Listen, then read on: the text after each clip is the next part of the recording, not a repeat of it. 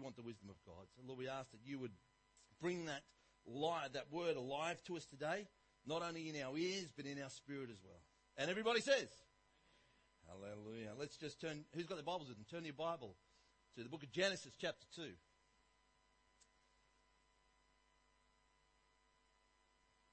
Pastor Mike, when he first started this series, I think there's a whole lot of straws, and there's one really short one. And I'm not sure what happened, but I got stuck with it. You know, you might say, what would you know about dating? I mean, I've been married for 28 years. But trust me, I've got 3 daughters. You need to be informed. And you need to know what's going on. You need to know the do's and the don'ts and all those things that you need to know about dating. You need to know the pitfalls, the temptations, and most of all, you need to be able to present a biblical viewpoint to your little precious daughters so that their hearts won't get trodden on. So let's just go to the book of Genesis chapter 2. Verse 18 says this. The Lord God said, "It is not good for man to be alone. I will make a helper suitable to him." Now the Lord God had formed out of the ground all the beasts of the fields and all the birds of the air.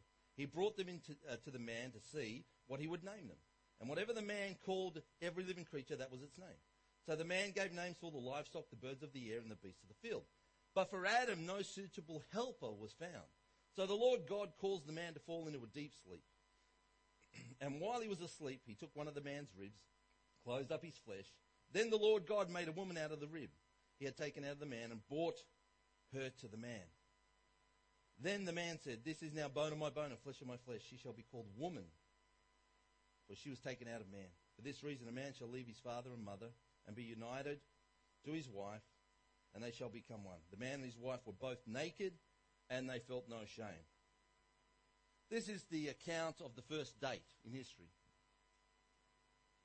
Adam is sitting there, and he's pretty happy. He's got God with him. He's pretty content, but there's just something missing. For all of us, there's a connection point that we feel when God unites us with the woman or man that we are meant to be with. And for Adam, that was missing. He went around and named all the animals. My favourite animal, by the way, is an elephant. I love elephants. I think elephants are the greatest animals in the world. They're beautiful, they're majestic, they're strong. They've got this really big funny thing at the front. I love them. But Adam sat there and he had to name them all. And amongst naming all those animals, there was nothing or no one that brought companionship to him. So what God did, as we read, is he created woman.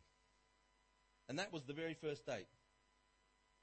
The sun was out, the birds were singing, the flowers were in the air, the smell of pollen, everything was fabulous, the world was great. And God looked down at the world and he said, "It is very good." Now the first part of that passage we read where God said it is not good for man to be alone. But when there was this combination together of man and woman, God looks down, and this is the only point of history where he declares it is very good. And that is the ultimate presence of God with man and woman together. One flesh, one people worshipping their God. So what I want to do today is I want to take a biblical look at dating. Now there's no clear set rule. If you could just flick to chapter and verse and saying dating is this, it would be easy, wouldn't it? Unfortunately for me as a parent, that doesn't exist.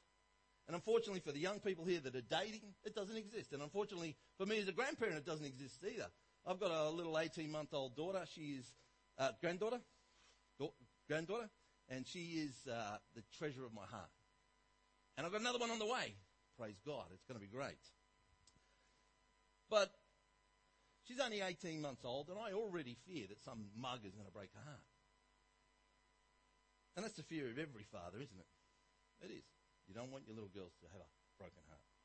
I've got some rules that I shared with David. I haven't shared these with Jason yet, so Jason, this is your chance. These are my rules for dating my daughter.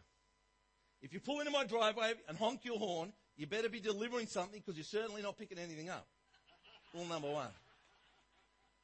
Rule number 2. You do not touch my daughter in front of me.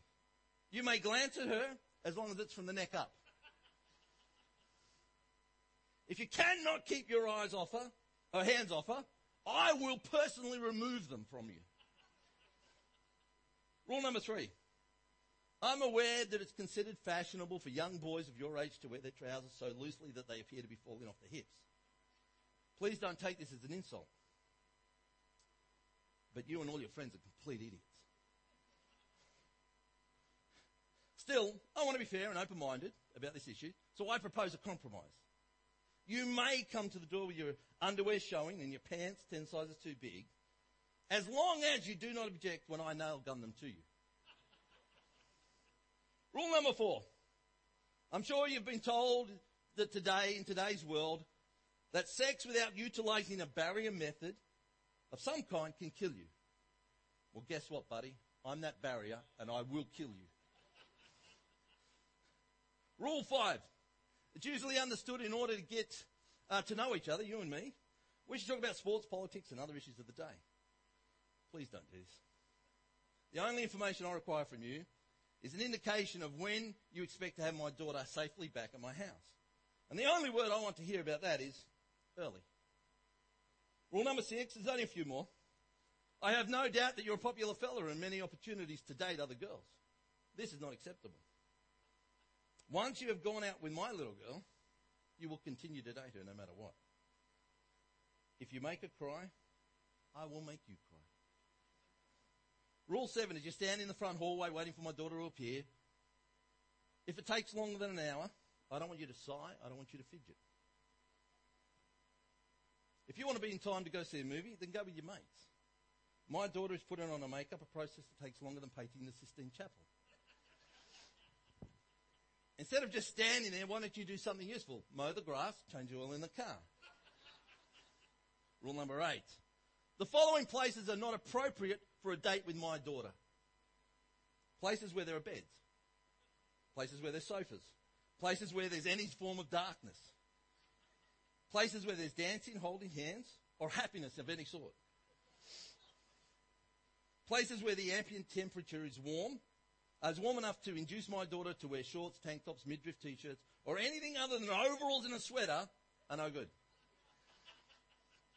Movies with a strong romantic or sexual theme are avoided at all costs. However, movies with chainsaws are okay. If you want to take her to a hockey game, that's okay too. Rule number 9, only 2 left. Do not lie to me. I may appear to be a pot-bellied, baldy, middle-aged, dimwit husband. But on issues relating to my daughter, I'm the all-knowing, all-seeing eye of Mordor.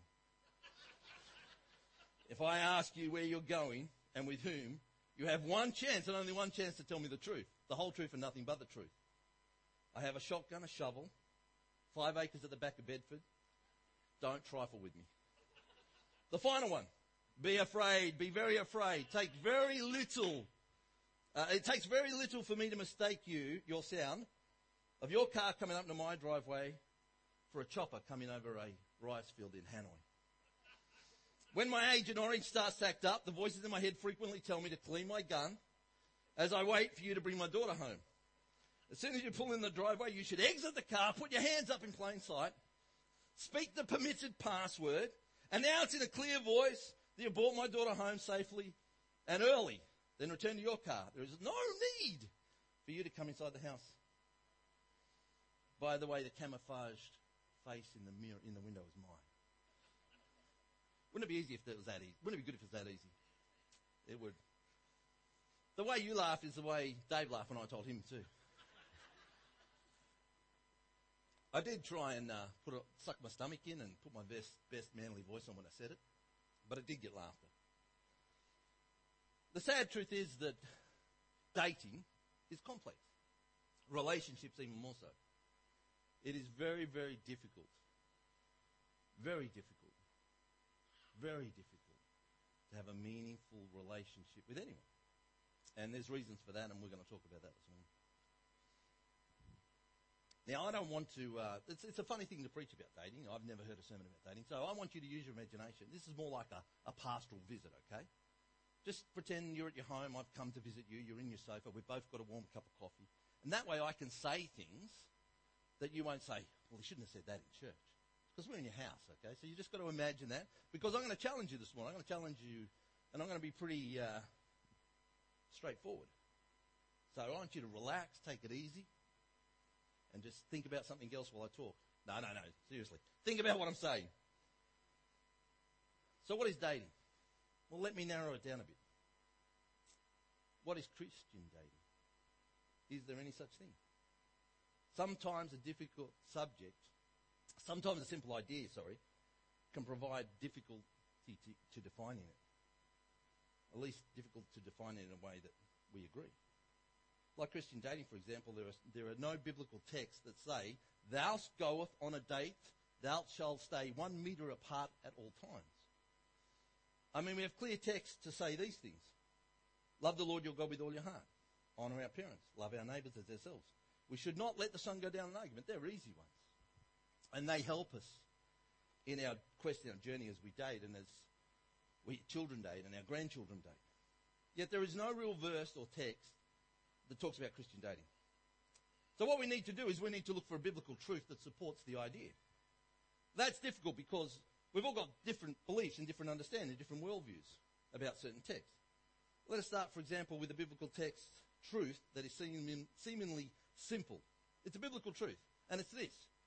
God's people are to live in the world but not be part of it. It's a very simple concept. And as Christians, that's the way we should live our lives. We are in the world, but we should not be part of it. There is a separation that happens as Christians. The minute you're born again, you are no longer part of this world, but part of what we call the diaspora. The children of God that are waiting for a better place. Just like Moses and the children of Israel when they wandered around the desert looking for the promised land, that's what we start to look for, that promised land. That city on a hill. Heaven is what we want and what we wait for. But we're trapped in this world. There is a tension, if you want, between where we are and where we want to be. And it's the same with morals. There's a tension. The world accepts one thing. We should accept another. We should not conform to the world. And especially in dating, we should not conform to the world. If you go, if you watch any dating shows on television, I mean, it is just, I never watch them because they're just horrific what they do. And the sad truth is, some of us have experienced that. Some of our children are experiencing it. And it's not where we want to be, and it's not where we want our children to be or our grandchildren to be. We want our children, our grandchildren, ourselves to be holy as God is holy. We're just sang that song, You Are Holy, Lord. And the Bible calls us to be holy as God is holy. And that's a challenge in itself. But what I want to do is I want to take a good look at what that means, to live in the world and be part of it. But we differ so sharply in questions of faith. You could believe that it's okay to watch an R-rated movie. You could believe it's okay to read Harry Potter. You can believe it's okay to send your kids to private or public school, homeschool. You could like rap music. You could like country music. You could vote for wrong political parties. You could never miss an episode of Desperate Housewives. You could drive a four-wheel drive. You could even swear. And you would consider yourself a Christian, but other people wouldn't. When I was at Bible college, we had some people, and we had one of it wasn't me, praise the Lord. We had one guy. We used to work every Thursday around the college to do the place up, and we had one young guy say the word fart. And there was a number of Bible college students that were part of the leadership of the school, of the students, and they wanted to throw this guy out of college because he said fart, because it was unacceptable. It was, in their eyes, it was a swear word. Now, we can differ so much on these things, but one thing we can't differ on is the principle behind these things. All those different items that I wrote down, I've actually heard people say, people read Harry Potter, how can they be saved? People that send their schools to public schools, how can they be saved? People who listen to rap music, how can they be saved? I've heard all those things. That's why I put them on there as a list. There's a challenge to every generation of Christianity. In this specific issue, which is dating, there tends to be shifts across time and across generations. A couple of generations ago, as a Christian, you would never go to the movies. And this goes back to the principle of being part of the world, but not of the world. As a Christian, 2 generations ago, if you went to the movies, you were looked down upon. And the reason why no one ever went to the movies was because there was a fear that if Jesus returned while you were in the picture theatre, you would not be taken to heaven. you'd miss out. You'd go out and all your family and friends would be up in heaven and Jesus would have come back, the trumpet would have sounded and you would have all gone, they would have all gone. But because you were in the picture theatre, you were left behind. And that was, how many people know that that's the way they used to talk? And we look at it these days and we think, that's strange.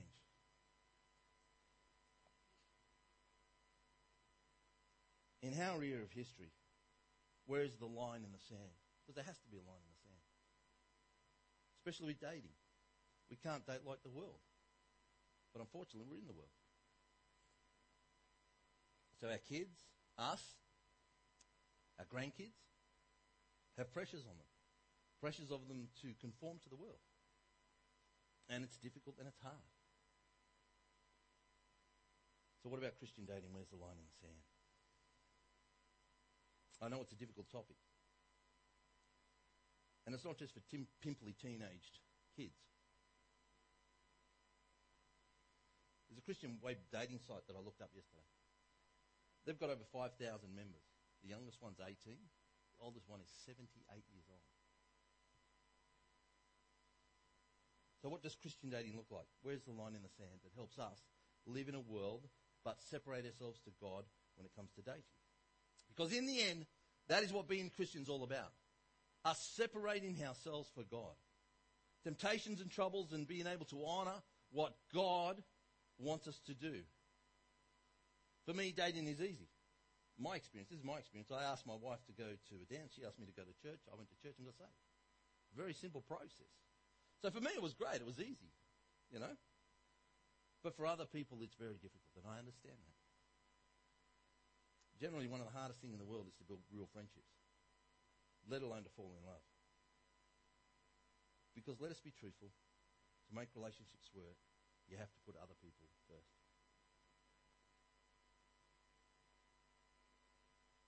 You have to put them first.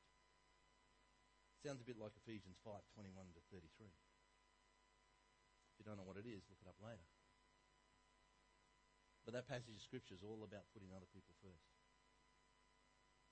I believe that in our area of history, relationships are harder than ever. With people of all ages looking for a significant other to share their lives with. Some are young and some are old. But what they have similar is they're all looking for a relationship that brings them love, and that's tough. Especially today because it's so easy to live on the surface. You can Twitter, you can Facebook, you can do all those things. You can have millions of followers. But the people will only know you on a surface level. They will only know what you say in the pictures you put on the internet. We're connected more than ever, but we're lonelier than ever as well. And that's what our kids have to suffer with. It is incredible that the world's come to what it has. We are one village, but yet we're individuals. You can be anywhere in the world and jump on the internet and look up someone's Facebook. But all that Facebook will tell you is what they want you to know. And that's very sad. There is a coming together between a man and a woman in a relationship. And that's what dating's all about. It's about going that next step to that relationship. And there's a coming together where they become one flesh. And the sad thing is that we live on the surface so much in our day and our era. A lot of Christians are turning to Christian dating services because that's the only way they can really meet people. You know, you can't go to a pub and meet people. You can't go to a disco and meet people. Do they have discos anymore? Anyone know? They don't have them anymore? Nightclub. You know, as Christians, that's not an option for us. So a lot of people, and let's face it, you can't really date anyone you've been going to church with since you were 6 years old. They're like your brother or your sister. You know, that's just a bit strange. You know, it makes it difficult. It is hard. But in God, all things are possible, amen? There's a dating site called Adam I Eva. It's a Christian dating site. As I said, there's 5,000 members. In 2003, the first one joined. The last one joined at 3:30 yesterday afternoon. I didn't go onto the site. I just looked up the statistics about the site. Interestingly, 74% of all members are female. That's interesting. And the ages ranged, as I said, from 18 to 76. I actually know a couple of couples that met via this system. One of them is going well and they're doing okay. They're strange people, so it worked well for them. Another couple, they got married and they lasted a few short years and they realised more about each other than they ever did before, and it didn't last. Because again, you sit and you do your profile and you can write anything in there. No one's going to check it. No one's going to make sure it's true. There's another website that scared me. They claimed that what Christians should do is date for evangelism. It was called Flirt to Convert. That's their selling tag. And what they want, this is what they said, what they want is hot Christian women to flirt with heathen men to fulfill the Great Commission. I certainly believe that this crosses the line in the sand. I certainly believe it. They even tried to justify what they're doing by using the scripture, Romans 12:1, which says this: "Therefore I urge you, brothers, in view of God's mercy, to offer your bodies," and they put hot there, "as living sacrifices, holy and pleasing to God." This is your spiritual act of worship. They say that the hot bodies are a gift from God, full of the Holy Spirit and able to convert the heathen male. It is interesting that they do not cite the very next verse. "Do not conform any longer to the pattern of this world, but be transformed by the renewing of your mind, that you will be able to test and approve what God's will is, His good, pleasing and perfect will." They didn't mention that part. This is certainly not Christian dating in any way, shape or form. So let's go back and build a theological foundation of what dating is. What it should be as a Christian. The concept. A Christian concept, not a concept of the world. The concept of being in the world and not part of it goes back to something Jesus said. And that's where we want to start. Because as Christians, we want to make sure that whatever we do, however we live our lives, bring glory to God. That's what we want to do. So what we need to do is we need to live in the world but not be part of it. The way the world dates is not the way we date. Nor our children, nor our children's children. We do it according to God's principles and God's standards. The idea of living in the world but not part of it comes from a prayer that Jesus prayed. And it's found in John 17:15-16. "My prayer is that you do not take them out of this world, but that you protect them from the evil one. They are of the world. They're not of the world, even as though I'm not of it." Now, it's interesting when Jesus prayed this. He prayed this just before he was going to be killed. When he was in the garden, before they took him away, that was his prayer. He prayed that for you and me. He was anguished. He shed tears of blood. He anguished over us. He anguished over what was to happen. And the most foremost thing on his mind was, I have to leave my children here in this world, but they are not part of it. Protect them. The same as I'm not of this world, neither are they. To him, that was the foremost thing in his heart and his mind. How we understand Jesus' prayer has a profound impact on our lives. Loving the world and loving God are not mutually inclusive. In fact, you cannot love the world and love God. It is either one or the other. Now, that might seem harsh, but thank God we're on our comfortable sofas in your house drinking coffee. Because as a pastor, I really shouldn't say that across the pulpit these days. We cannot be part of the world. We must be separated out. It's pure and it's simple. It's in the Bible. Let's read 1 John 2:15.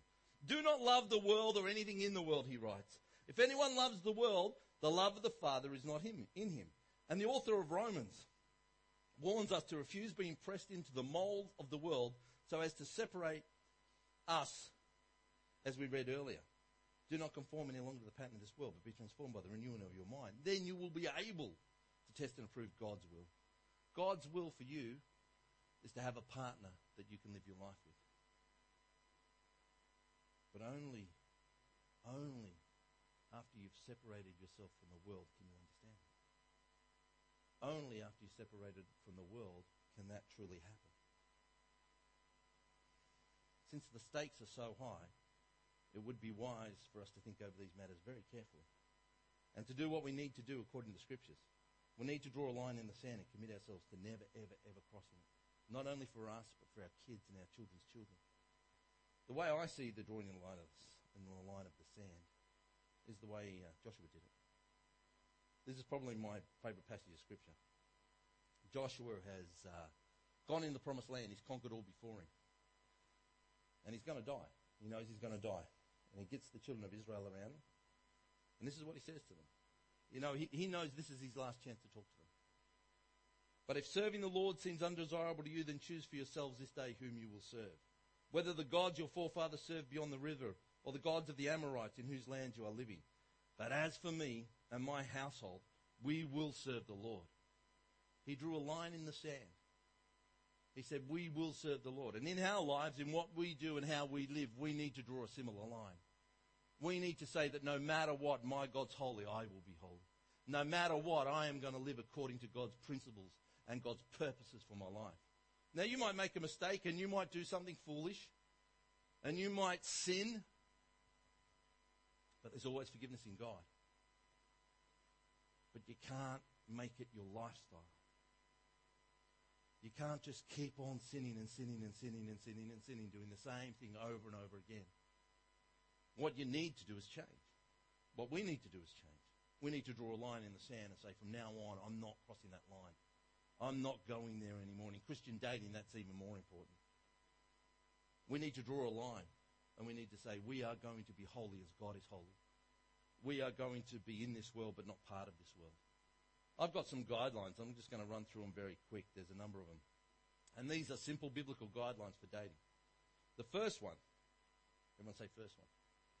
Develop a relationship that will keep your Christian image intact. Galatians 5:19-23.